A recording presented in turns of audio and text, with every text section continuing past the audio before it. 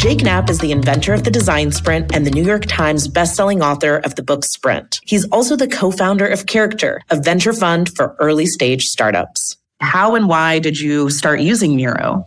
I came from this position of thinking, I don't want to be doing stuff online, to thinking now when I do a sprint in person with a company, it's like, we're going to use Miro, even though we're all in the same room, because that's a better way for us to get this work done. As an investor, we're basically investing in their ability to solve problems. We're saying, we think this group of people is going to be able to solve a problem in a really great way and create value by doing it. And actually, you need to give people the tools that can help them make decisions, help them collaborate, help them visualize and see things in a different way. And Miro does all those things. So to me, at least as an investor, I'm thinking, give the team the tools that are going to help them think, that are going to make the most, brighten their skills as smart folks. And Miro is at the top of that list.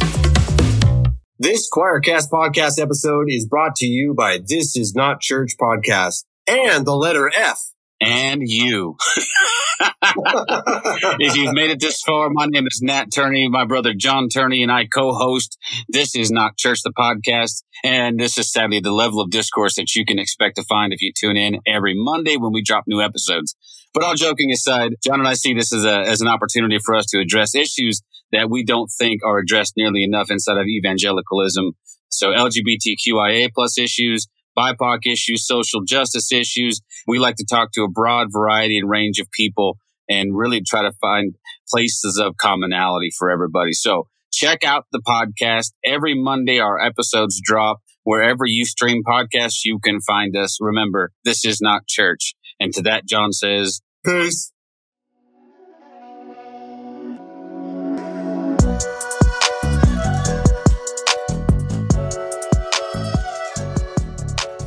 Hi friends, I'm Tim Whitaker and welcome to the New Evangelicals podcast. The New Evangelicals is an inclusive, Jesus-centered community that holds space for people marginalized by the evangelical church, advocates for accountability in the church, and helps you explore the Christian tradition beyond the basement of evangelical fundamentalism. This podcast is part of that work, so join us as we talk to people from all walks of life, lending their expertise and wisdom to us as we renegotiate our faith and find better paths forward.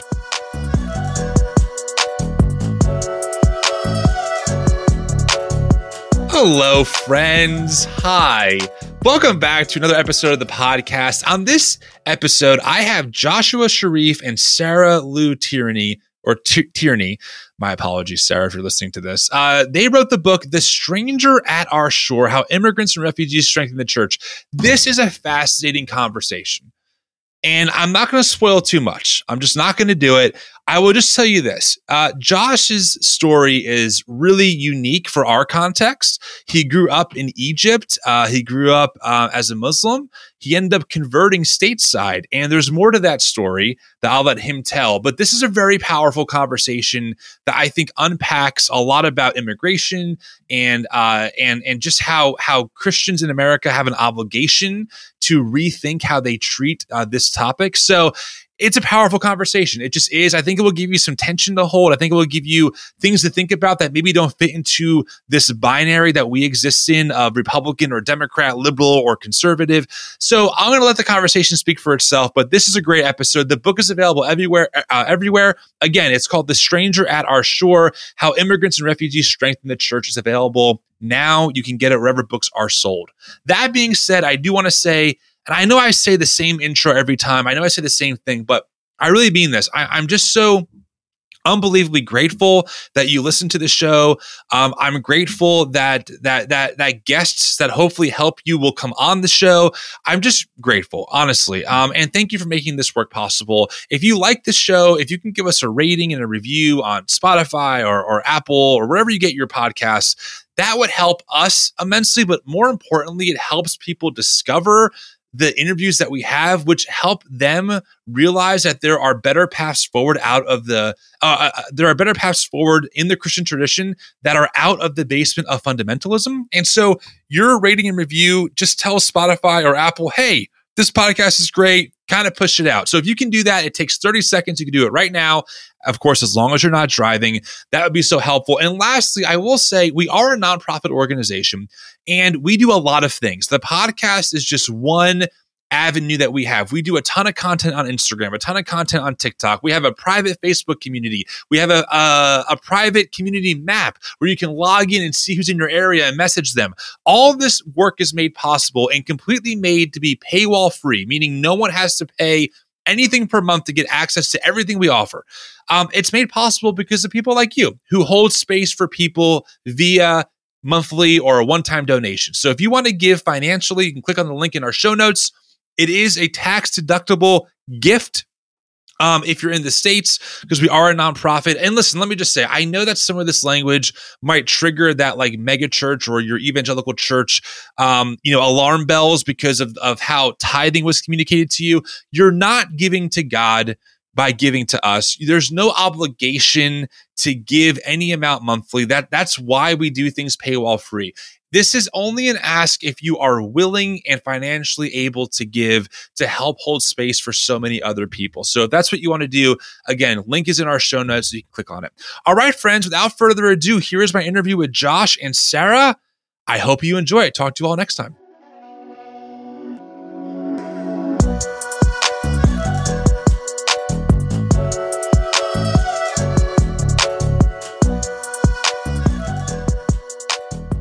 All right. Well, finally, it's been a long time, friends. We've been trying to make this podcast happen. I don't even want to guess how long. Maybe a few months now, and I'm really happy to finally have the conversation. So I have Sarah and Joshua here.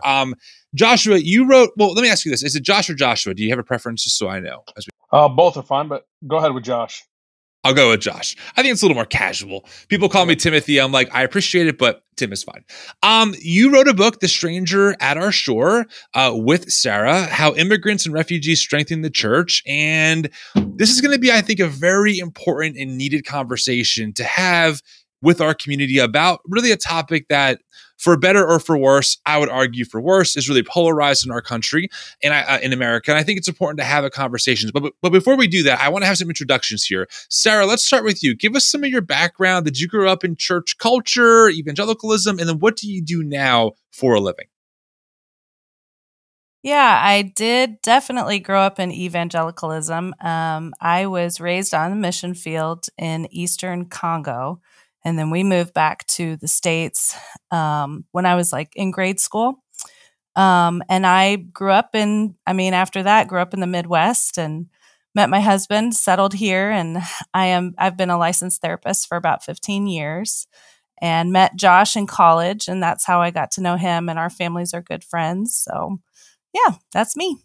And would you say that you're currently somewhere in the Christian tradition, or have you kind of exited that world as a whole for you personally?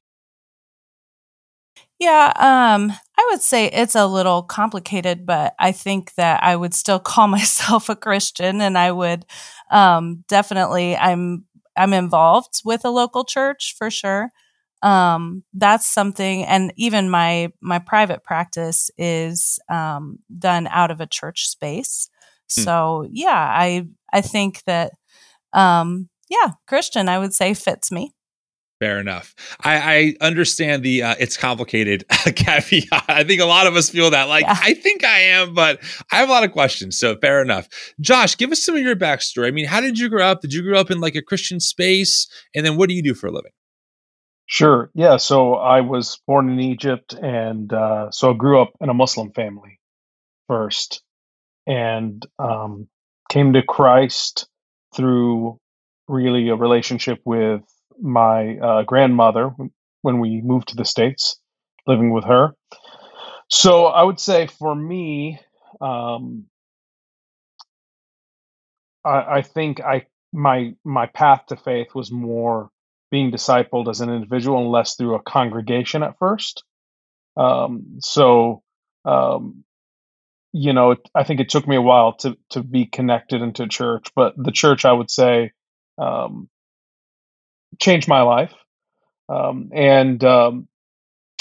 Just to reverse back, I work at a bank now. I have been pastoring and church planting for the past 15 years, but I work at a bank, and I would say I would characterize my relationship with the church and what I'd call myself definitely Christian, and strong relationship with the local church. What I've had to, I think, redefine as many of us have in this last season, is my relationship to accountability, church administration, and how the church works, or I should say, people in the church have worked, Yeah. which I don't think is anything unique or new, um, but something that I'm working through. Yeah, that's fair. I have to ask because someone with your background isn't someone that I encounter super often, right? I mean, I've only heard about stories like yours through the grapevine or through, a book that is usually through a very heavy evangelical Christian lens. What was that process for you, going from being raised and growing up in an environment that was Muslim to then converting to Christianity? That I've heard that could be challenging for some people in those spaces. What was that like for you doing that? And what kind of led to that conversion? Sure. Yeah. I mean, it is challenging. I would say the challenge doesn't leave, because I think the biggest shift, uh, rather than culture and religious practices, Yeah. things like the view of God.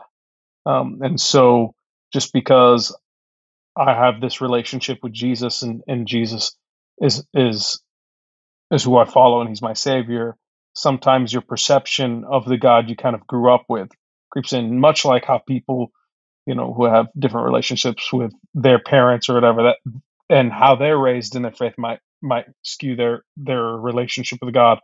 And so I think that was many years in the making to understand who my Father in heaven was. But I think right away for me, I grew up with a real sense of God and wanting to serve God. Now that was when I was Muslim, and so I wanted to be an imam. That was kind of my aspiration. I'm gonna pursue that.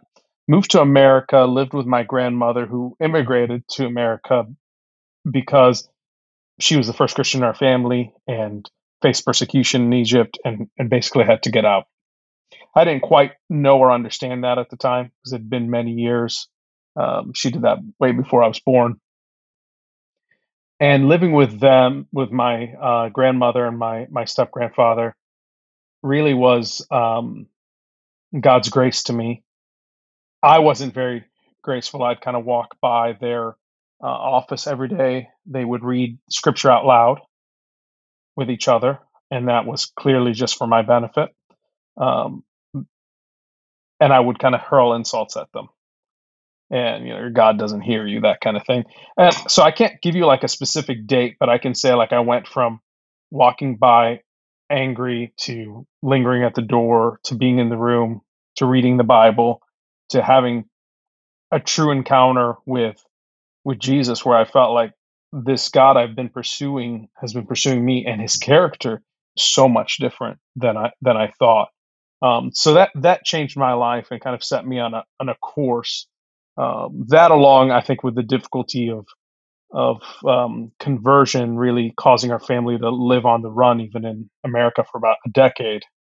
Really? I know that's a lot to throw the whole story thrown at you, but yeah, so that's kind of what shaped my walk and my relationship with the church.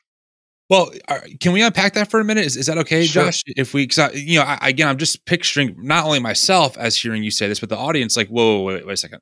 I want to make sure I'm hearing you correctly, because, and I want to be honest and transparent, right?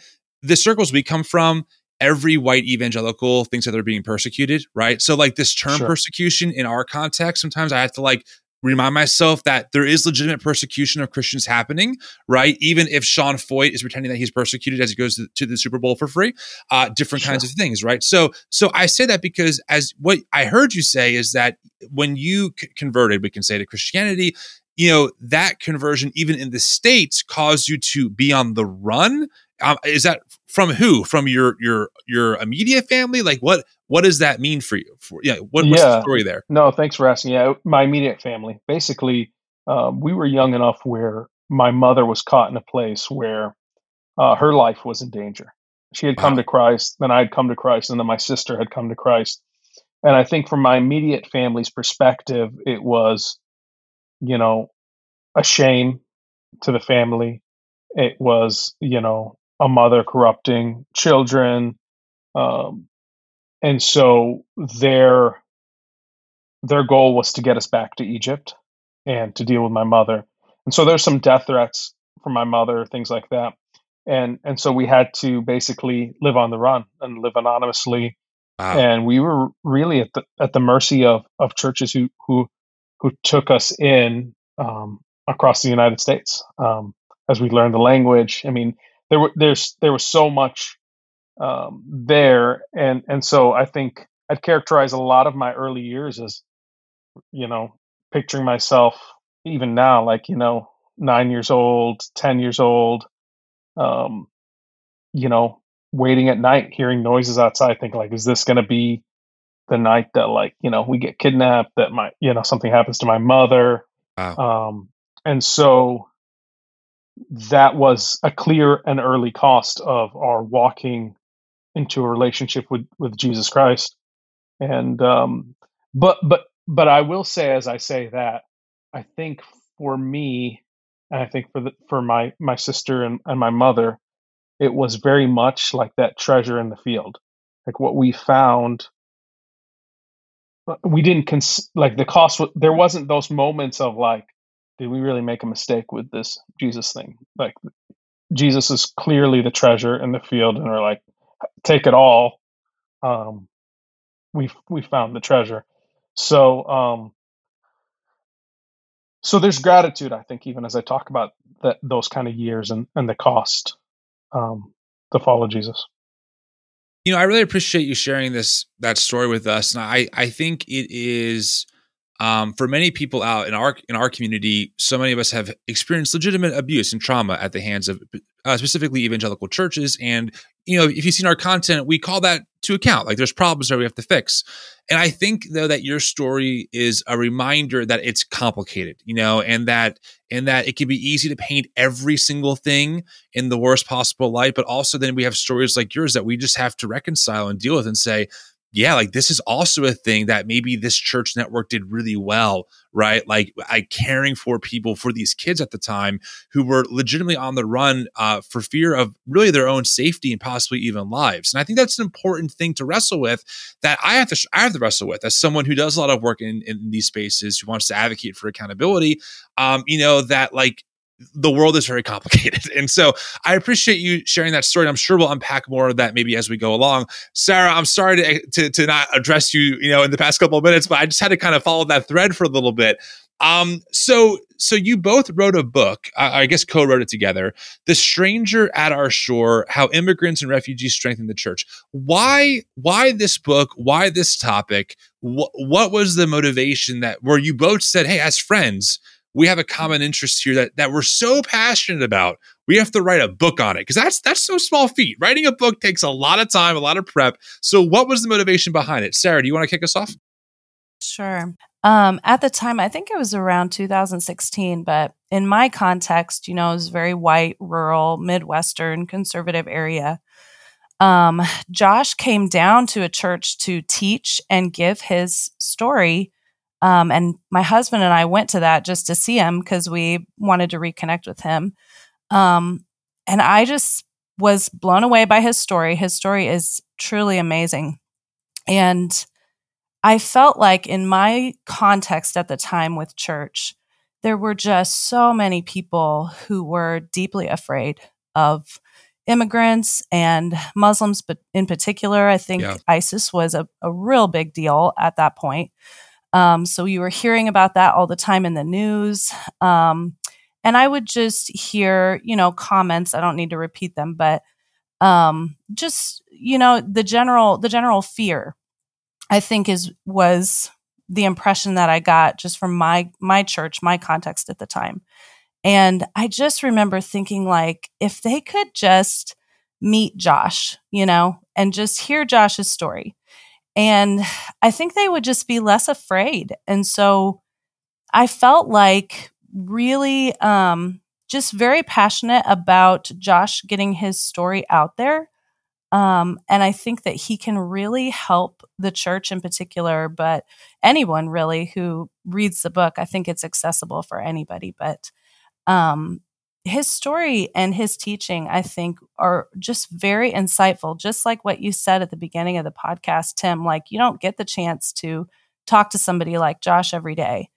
And so I want everyone to read this book, hear his story, because it is so powerful. And I think it will bring change.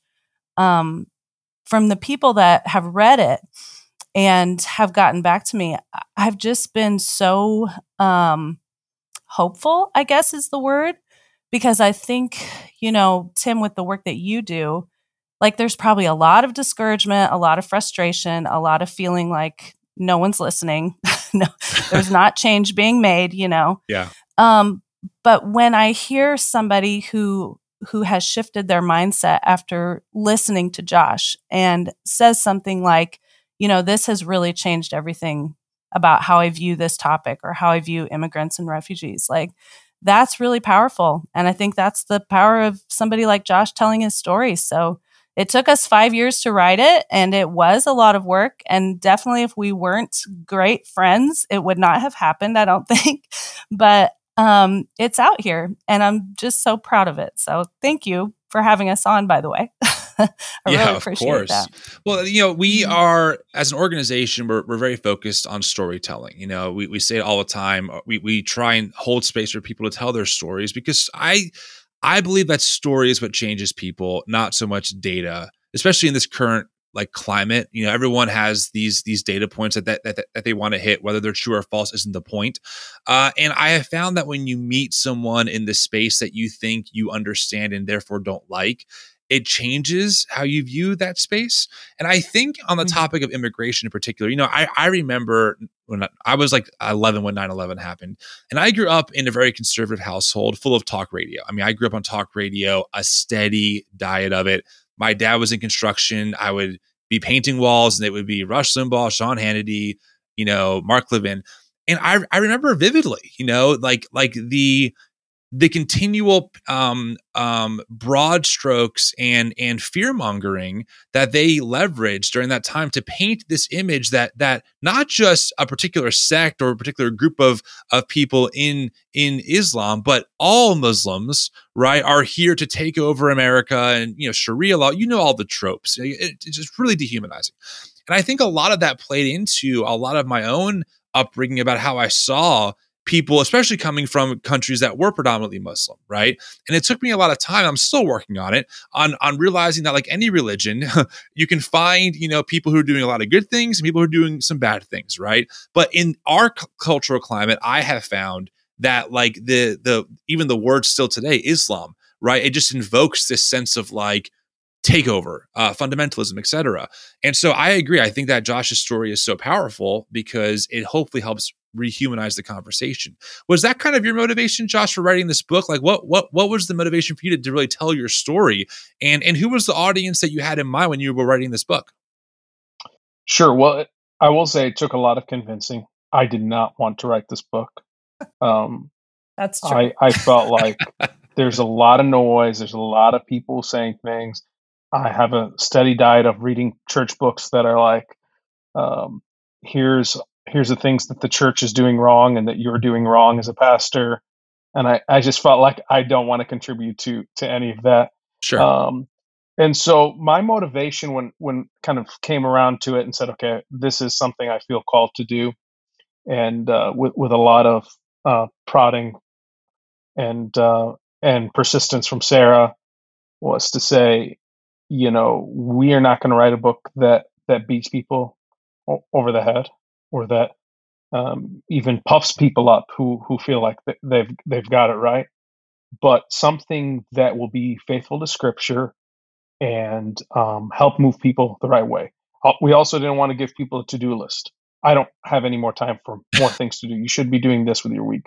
Right. So we really focused on the stories, not just my story, but stories of this kind of work in action, but real specifically on people's hearts, dealing with some of those things like fear and that kind of indignation and all of those things, because we believe that if we can reach people's hearts, then their actions and their perspectives and things like that were going to change.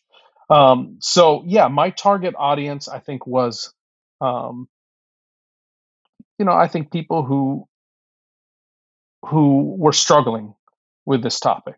And and struggling multiple ways, not just fearful, from some of the things that you mentioned, growing up with talk radio and all of that, but also just struggling to figure out what their role could be, what difference they could make, and even maybe people who are engaged in this work and wondering how can they make an impact with those around their family, their church.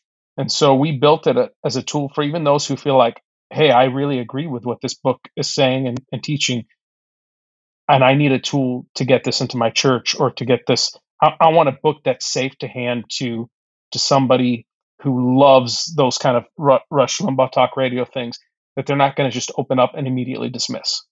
Right. We've seen that the book maybe can be dismissed by the cover, but anyone who's opened it, no matter what the perspective is, I think sees a different heart than, polarizing politics, that kind of thing. And the amazing thing, the accidental thing that happened that we didn't realize, is the collaboration in writing this book is part of the model that we're talking about, accidentally. And so there were pieces of my story, pieces of teaching that Sarah was like, Josh, you got to keep pressing into this. And I was like, no, I don't want to share this anymore, or share this part of the story, or go deeper in this, or people don't need to hear that. Yeah. And those who are specifically ended up being the parts that we get the most feedback about, because Sarah was really in touch with the context that we were writing to. And I was in touch with my story and the scriptural analysis of it.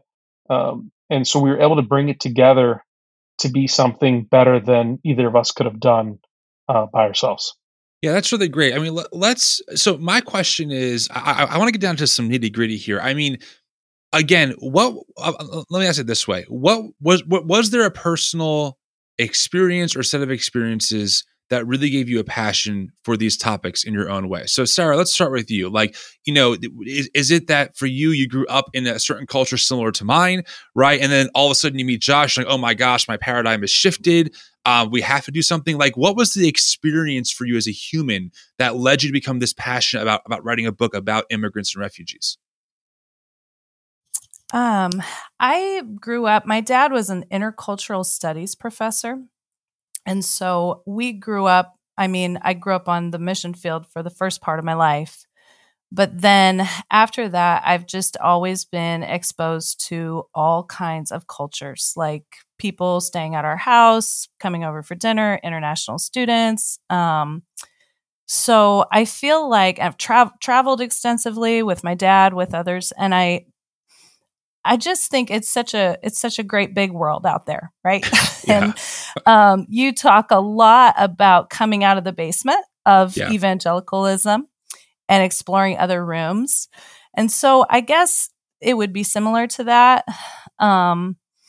I think that part of my passion is just that opportunity that I've had to really interact with other people who have blessed my life tremendously, who are so different from me. And I feel like that is just missing in the church. We need Josh Sherifs, we need people to get us out of that basement, essentially. And to, I think when we listen to their stories, like that really just strengthens, it helps all of us, right? It helps everybody. So I think that's like a big picture kind of answer to your question, maybe, is just that I feel like it was my privilege to just be raised in that.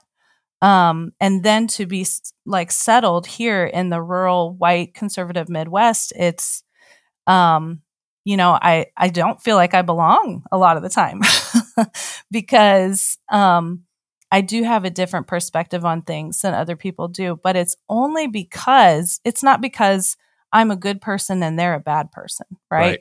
It's because I have had different experiences and, been exposed to different things and they have not. And so that's why I think the power of Josh's story, I have this, and it speaks the language of evangelicalism, which is show me in the Bible.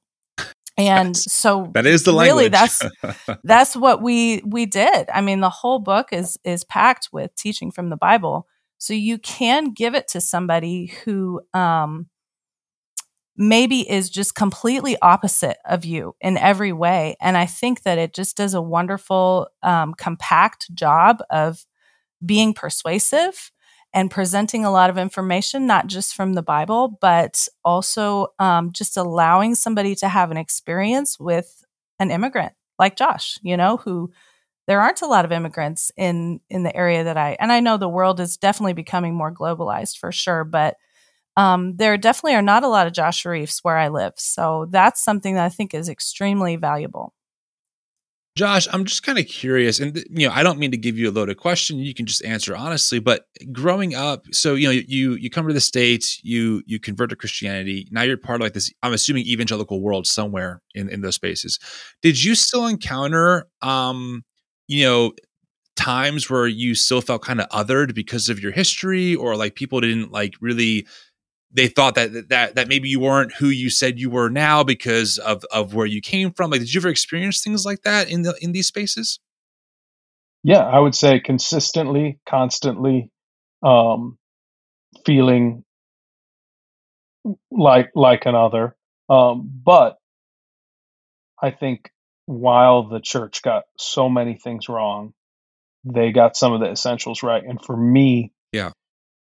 the key, and it wasn't like this every place, but I think the key where I felt, loved and really discipled was the places and the people who invested in me, not as a story or a testimony or a project, but really brought me in to be part of the family. Yeah. And so, I have many stories, and I share them in the book about these lifelong friendships and how, um, the local church invested in me, even sending me to Christian college and saying, we have expectations of you. We see you as a leader. We see you as somebody who has something to contribute. And so it was those things that, even with the cultural misses and the suspicion and all those little things that you encounter along the way, I was able to stick with it because the church, especially in times like after 9/11, things like that, was still a safe haven for me compared to the outside world I was living in. And so for me, it's a bit of a mixed bag, Sure. and in many ways continues to be. I think that's why I prefer living in a big city like Chicago, where it feels like everyone is from somewhere else. Um, yeah, that I think is, you know the pain of going through that, mixed with also the joys, are just part of it. It's often kind of intermingled, but I think altogether, I think the thread that my family held on to was that, you know Jesus rescued us, and He rescued us, brought us to this place because He has a plan for us. And so often things didn't go right, or we didn't feel understood, or what have you. But I think God always provided people in the church that did see us for who we are, and that did love us, and that did invest in us. And so that's what I hope. I tell those stories in the book because some of those things are so small and minuscule. The Sunday school teacher who, gave me my first bike when I didn't have a father, and taught me how to ride it. Like, never forget that. The family who brought furniture to our apartment, that's my best friend, and I was in his wedding, he's in my wedding. We just, we're lifelong friends because they didn't see me as a project. They saw me as people they're accepting to their family. So, long answer, but to say, like, as we aim for what's good and better, Right.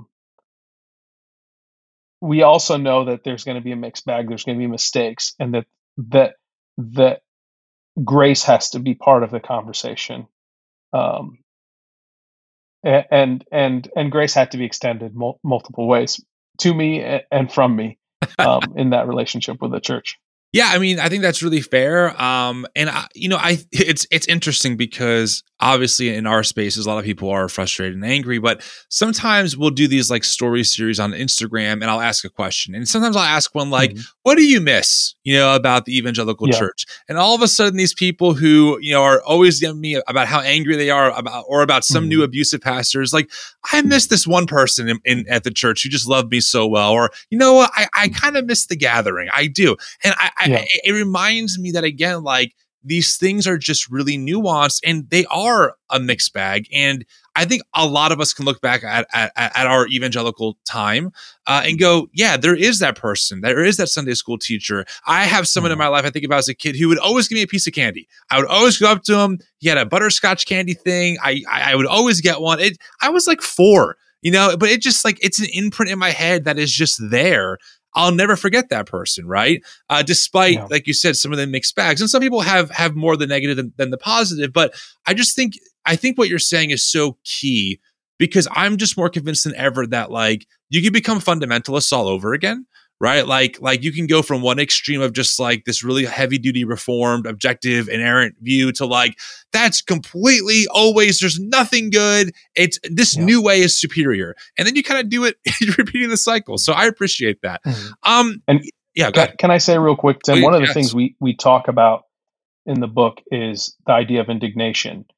And a lot of times as people's hearts change, I've realized that, indignation is like that kind of deep bitterness, anger. And sometimes it feels like it's founded from a place that could even be real or justified.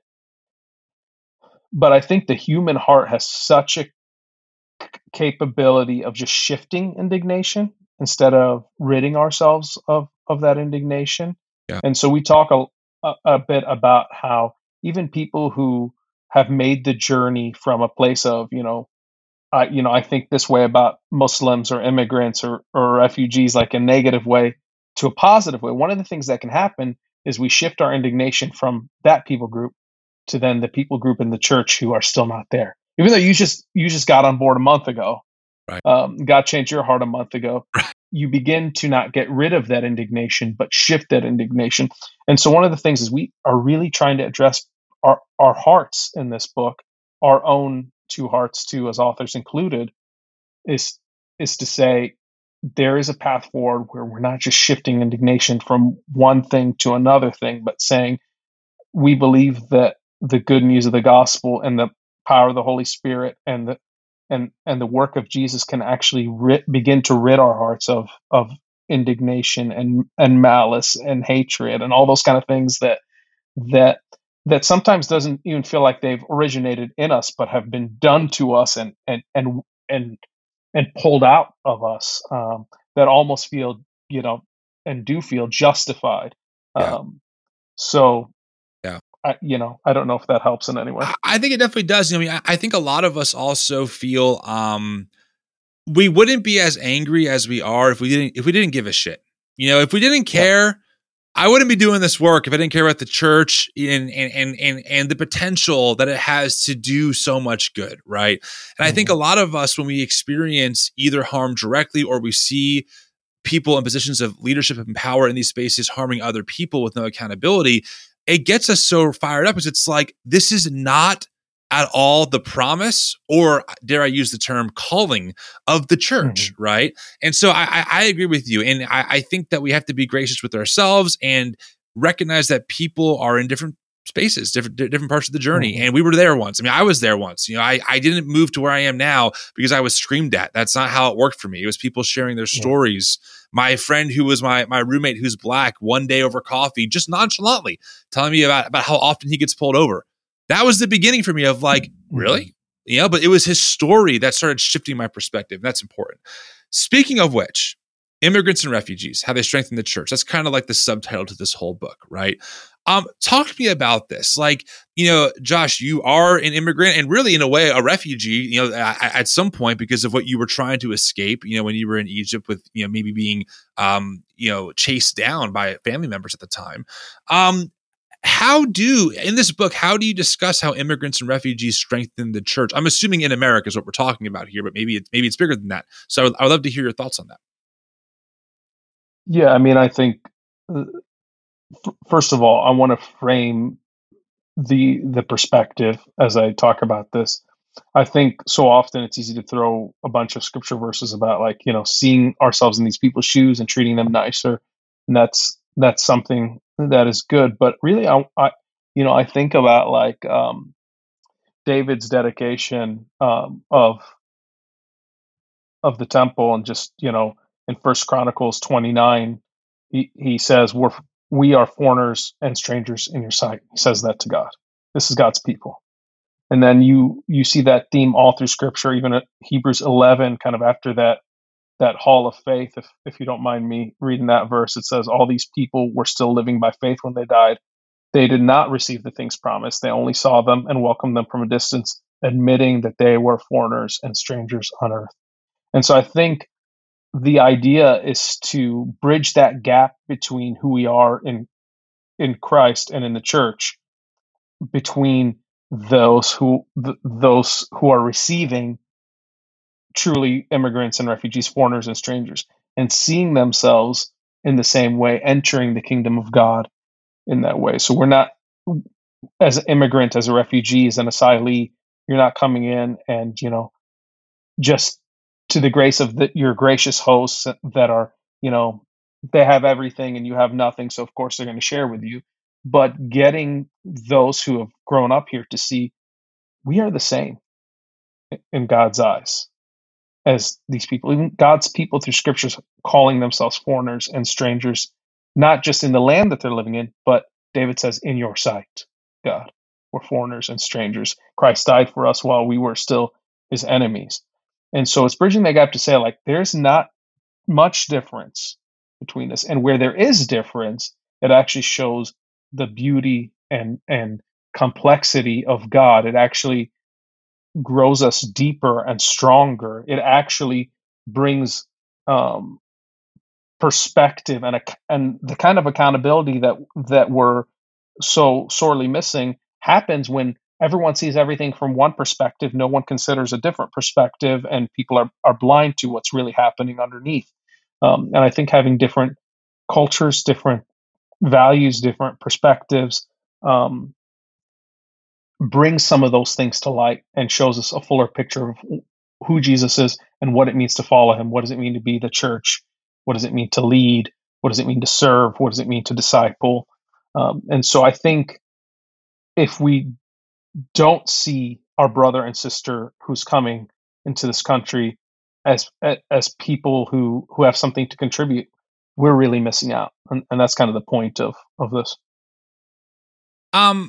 Does it frustrate, and either of you can answer this, does it frustrate you to see, at least from my vantage point, immigrants and immigration used as really just like talking points in a political war in America? Of, I hear a lot of one side, more the conservative Republican side, of like, we have to secure the border, and like these flood of illegal immigrants are just, they're going to take over America. I mean, that is stuff that like Tucker Carlson has said before, and it's I think very dangerous. But at the same time, I don't necessarily know if Democrats in general, maybe in lip service, sound a lot better, but I haven't seen a massive shift in their policies. And even recently, Joe Biden made some comments about, oh, well, if you're seeking asylum, just call on your cell phone, and we'll see what we can do, kind of thing. He got a lot of flack for that. Does it frustrate you, and I'm sure for different reasons, to see people made in the Imago Dei, who you just said, Josh, are equally human to people who live inside of these four walls of the U.S., so to speak? Does it frustrate you to see them used as really less than human, as just talking points to score political equity with their bases? Yeah, I mean, I think you kind of hit it on the head. I don't really see I don't see the forward progress that we need politically on this. Just not even speaking to one political party or another. It feels like this debate is a bargaining chip. Yeah, and comprehensive fixes and things like that come as part of trades to large other political items, and in some sense, the stalemate gives political parties a continued talking point, because if things change, then you have to change what you're talking about. Right. And so, yeah, it is very frustrating.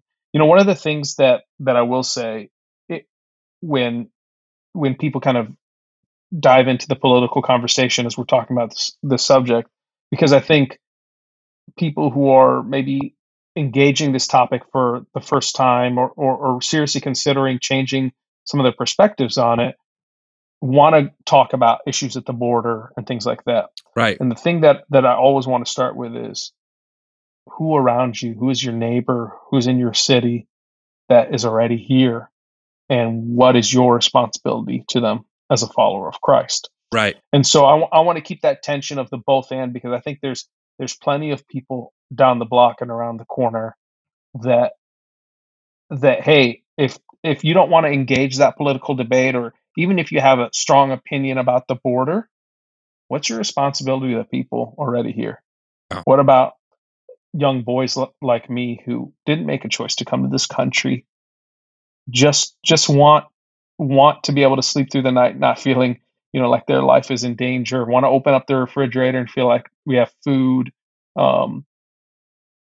Is it too bad for children like me? I think most Christians would not say that. And so that's where I try to frame the talk first, is start with your neighbor, get exposed to those in your community. And I see hearts begin to shift and change. And I think that kind of heart and shift and change in the American church, I think, will spill politically. But I have to remind myself as I engage this, my hope is in Jesus. And this feels like a daunting thing that we're trying to change. Like, what am I going to write a book, and the political landscape of America is going to change? I laugh at myself sometimes, but I feel like, but I have to continue in the fight and be faithful to the story that God has called me through, and the call that he has on my life. Yeah. Sarah, I'm kind of curious for you, if you've noticed this tension maybe in your own life, but my dad is someone who, like I said, very conservative, talk radio. At the same time, as a human, I've watched him do what Josh is talking about. I would watch him learn Spanish just so he can talk to the cleaners on the job site. And he was super kind and cordial to them. Like, he enjoyed talking to them. Meanwhile, there's Sean Hannity talking about how we have to secure the border and how people like them are ruining the country. I'm just like, I don't understand, because I feel like, and again, Sarah, I would love your response to this. I feel like there is this church culture, broadly speaking, there's always exceptions, that really is in lockstep with like these Tucker Carlson type of views that I would argue are xenophobic. But at the same time, I have witnessed people in my life who would maybe even say, Tucker's right, treat people in their own community with love, respect, generosity. And there are moments where I go, I don't know how to reconcile what the hell I'm looking at between these two different things happening. Have you experienced that, Sarah, as well? What are your thoughts on that? Yeah, absolutely. I have many thoughts that are kind of going through my head. Definitely have experienced the same thing. I think it's possible, just as human beings, to have all kinds of those idiosyncrasies, like where, what we do and what we say we believe just don't match up, and we don't think about it really, So just actually pausing to think about these topics, and really, not just being spoon-fed this ideology, the political ideology, but actually like stepping through some of the difficulties. And like our book, we don't really address a specific political stance, right? Because our focus was really like Josh's story and getting that out there, and really getting the teaching out there as well. And having people just look a little bit deeper at their hearts. Because I think it's not a far jump from, meeting an immigrant and knowing someone like Josh to thinking through, okay, but this doesn't match up. This doesn't line up with what I believe politically. So yes, like there is that tension there for people, but I just think they don't often think it through. Like, it's just not something that they're pausing in their life to like, okay, I need to make sure that my actions and my beliefs actually match up. Like, all of us have actions and beliefs that really don't match. So I don't know, as far as like, what is the remedy for that? you know, because I do see that a lot. And I wonder if that's just cultural, like people, when we're talking about political ideology, like we know that when people debate things politically, that oftentimes that doesn't change anybody's mind, that it just entrenches people deeper and deeper in their political view. So I don't know if it's that kind of thing at work there, but I think actually meeting people and having relationships with people does change our view, or it can over time. I don't feel like I have a great answer though, as far as like, how do you move forward, through something like that? Josh, do you have anything to add on that? Yeah, I mean, I think it's a background foreground thing. If you think of a picture, kind of like person in focus, background is blurry, that bokeh effect.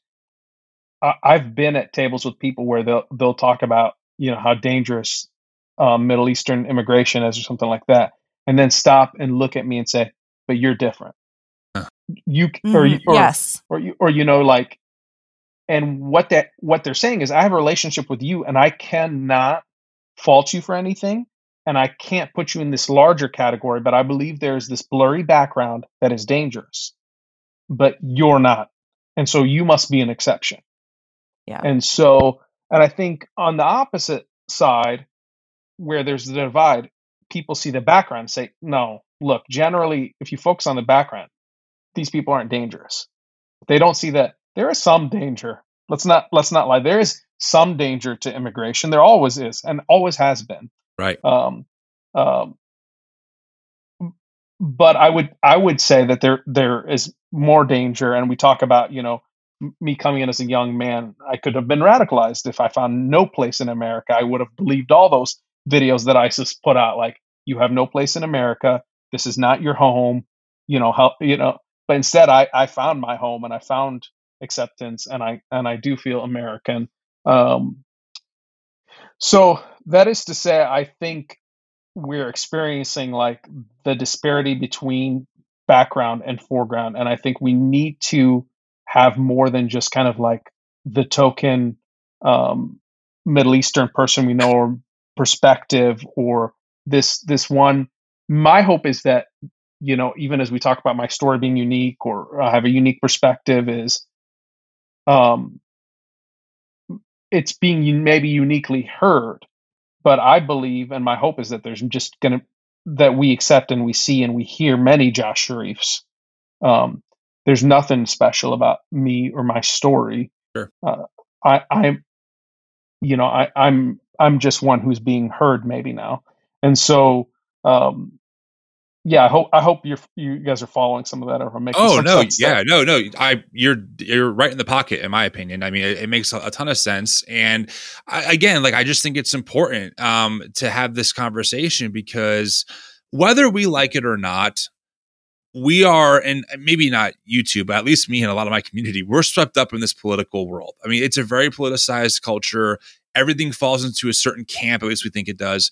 And the immigration topic is one of those things where personally I really struggle, because I'm more convinced than ever that people in these Christian nationalist spaces are incredibly xenophobic and drawing on things from David Duke and the white replacement theory. I mean, things that are really scary that we've had in our country's history for a long time.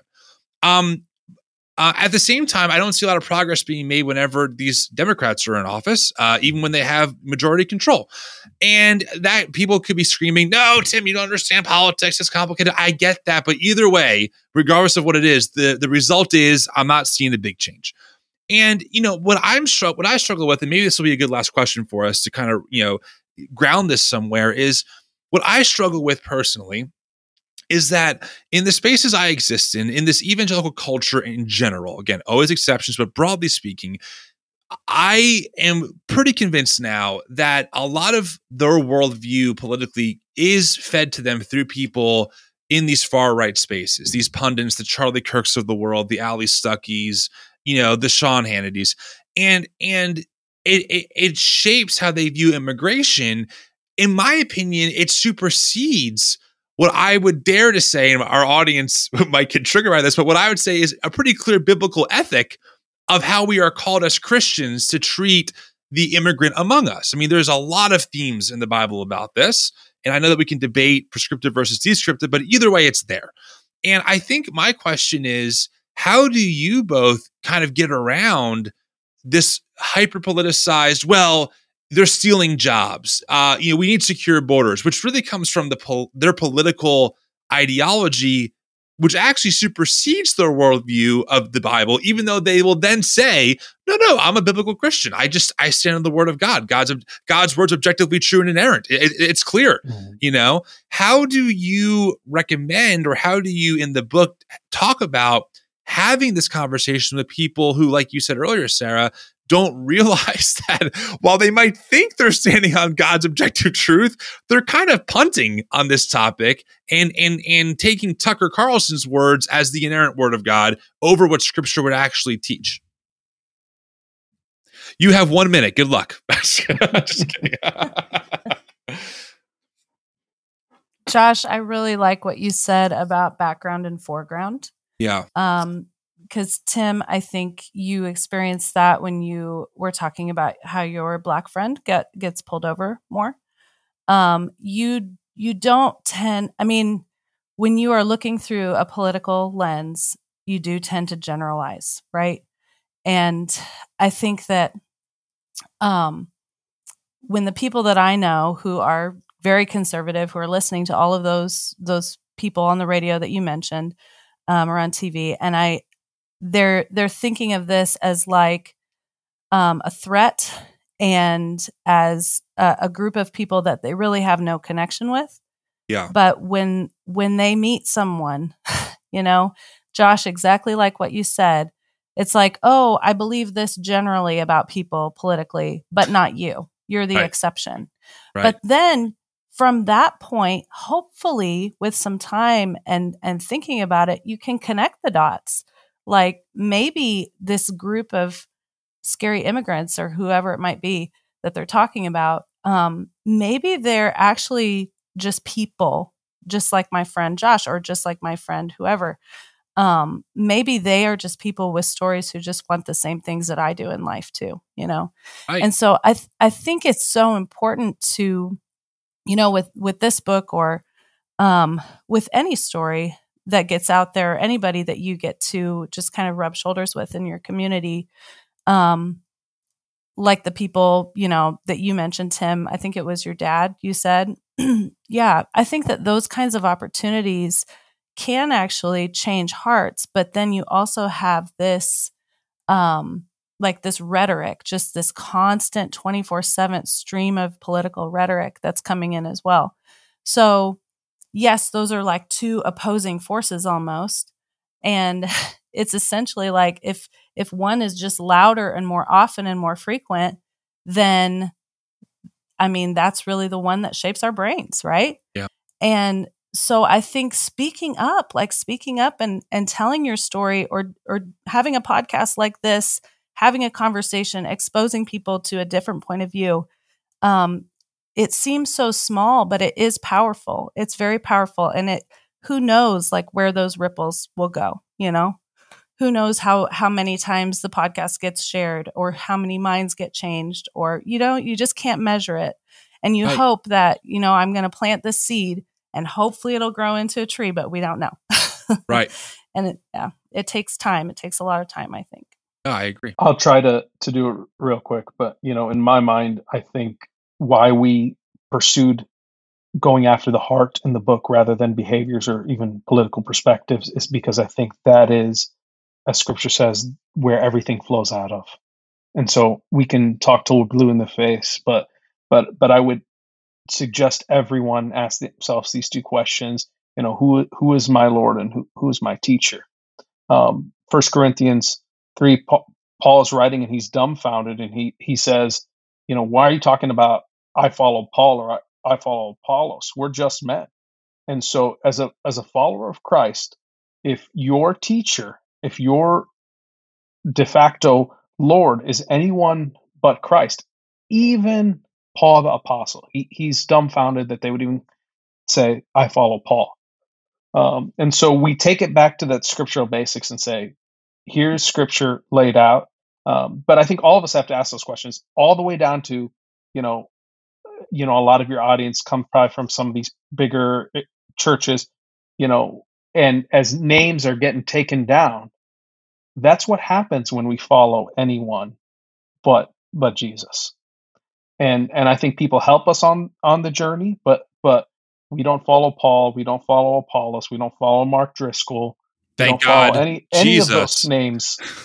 Yeah, that come. We don't follow Rush Limbaugh or anyone on the left, and who has the words of life but Jesus. And so we constantly, I think, have to keep asking ourselves that question: Who is my Lord? Jesus says, "You call me Lord, Lord, but don't do what I say." Once we settle in our hearts who is our Lord and who's our teacher, out of there, we'll find our actions begin to change, and we live an empowered life by the Holy Spirit who directs us to live in the way that God has called us. Awesome. Josh and Sarah, I love that you wrote this book, The Stranger at Our Shore, How Immigrants and Refugees Strengthen the Church. I'm assuming it's available everywhere. You can get it on Amazon, wherever books are sold. I appreciate you both making time. Do you have public accounts or profiles? Can people follow you on social media somewhere? I mean, if you have that, please plug away. Sure. I mean, just search, if you want, search my name, Joshua Sherif. You can follow me with the other 20 people who do.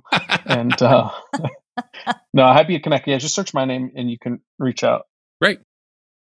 Yeah, I'm not that active on social media, but I am on Instagram. So it's Sarah Lewho, Sarah with an H, LEWWHO on Instagram. I do occasional therapy thoughts, but yeah, I don't think either of us are real active on social media. I'll tell you what, it's a grind. Let me tell you. I mean, when I first started doing this work, I'm like, oh, this is so cool. I'm on social media. Now I'm like, oh my God, there's so much to do on social media. So awesome. Well, again, thank you both for your time. I wish you both the best, and let's keep in touch. I'm sure at some point we'll talk again in the future. And here's to a better immigration system and a more loving church that treats immigrants well. Thank you, Tim. Absolutely.